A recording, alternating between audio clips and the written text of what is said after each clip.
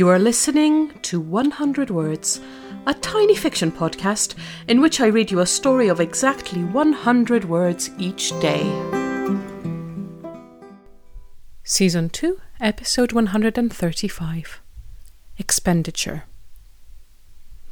It's the date that first catches Steph's eye. 31st June. Hang on, she thinks, that date doesn't exist. She's about to shrug it off as a typo, but it makes her notice more discrepancies in the expenditure column. The mileage claimed for a trip to Birmingham is too high. There's a duplicate entry here, a missing receipt there.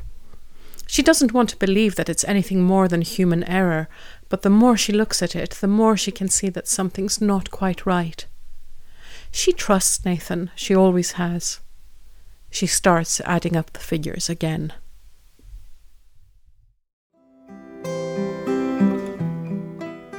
Thank you for listening to 100 Words. This podcast is written and produced by Marilisa Valtazano. If you enjoyed today's story, why not share it with a friend? Don't forget to tune in tomorrow for another 100 Words. Goodbye.